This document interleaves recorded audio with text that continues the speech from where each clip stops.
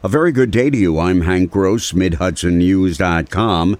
It's Friday, August 20th. The news today brought to you by the Galleria at Crystal Run. A Walden couple's been indicted by a Sullivan County grand jury on several counts of murder and burglary in connection with the deaths of two men in the town of Bethel at their home on January 13th. The 11-count indictment charges 33-year-old David Host and 37-year-old Chastity Cutway with 5 counts of murder, 5 counts of burglary, and conspiracy. It's alleged that Host and Cutway broke into the home of Glenn Travis, who was 41, and 19-year-old Derek Travis at 55 Murphy Road with the intent to kill both men and burglarize their home. A woman in the home at the time of the murders, Tammy Carminati, escaped injury when a gun Cutway pointed at her jammed. She was then able to hide behind a closed door, the indictment alleges. When the gun misfired, Cutway and Host then allegedly beat both Travis men with a baseball bat and stabbed them, killing both victims. Finding a home for those who can afford one is a difficult task, but constantly living with housing insecurity is a different matter. So Rupco, with the help of Ulster County, is purchasing the Quality Inn on a 6.2-acre site in the town of Ulster to be used as permanent supportive housing. It's a large hotel with 142 rooms, says Kevin O'Connor, Rupco's chief executive officer, when he announced the acquisition yesterday. The opportunity here is to create a best-in-class facility offering supportive services. We may have some emergency, transitional, but certainly permanent supportive housing with the wraparound services, compassionate care. The county is helping with federal rescue plan funds, noted County Executive Patrick Ryan. We have these once-in-a-lifetime rescue plan funds coming from the federal government that will allow us to even more quickly accelerate these really critical investments. That money will be used also to create the infrastructure to accommodate more housing in the county. Ryan's proposed over $5 million in federal rescue funds for the project.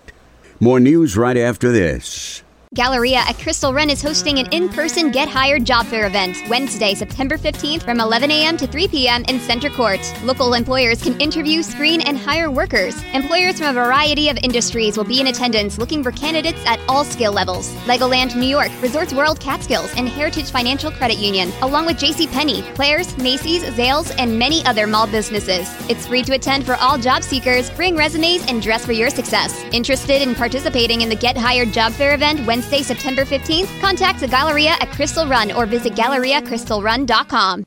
Authorities in New York and Connecticut have arrested several people in connection with a long-term drug sale and possession operation, dubbed Operation Off the Brick.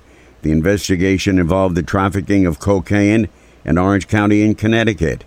Search warrants are executed at several locations in Otisville, Middletown, Blooming Grove, and the hamlet of Kerhonkson in Ulster County.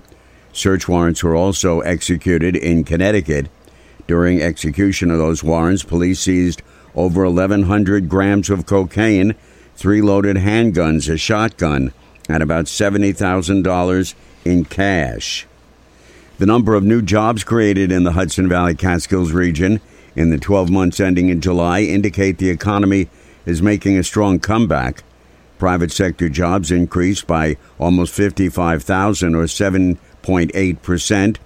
Sullivan County experienced the greatest increase with a 12.3% rate of growth, which is good news to Sullivan Partnership President Mark Baez. That said, however, they still need people to work there. Cartwright still needs people to work there, and there are many signs throughout the county that we're hiring right now, and there are places that are paying sign-on bonuses. In fact, I think Resorts World has a sign out that it's paying $500 sign-on bonuses, as is the case throughout the rest of the Hudson Valley. But the news is good. The Orange-Rockland Westchester metro area had a job growth of 8.2%. Orange County is working to build a new 3.1-mile rail trail that would span from the village of Unionville to the hamlet of Westtown in the town of Minnesink.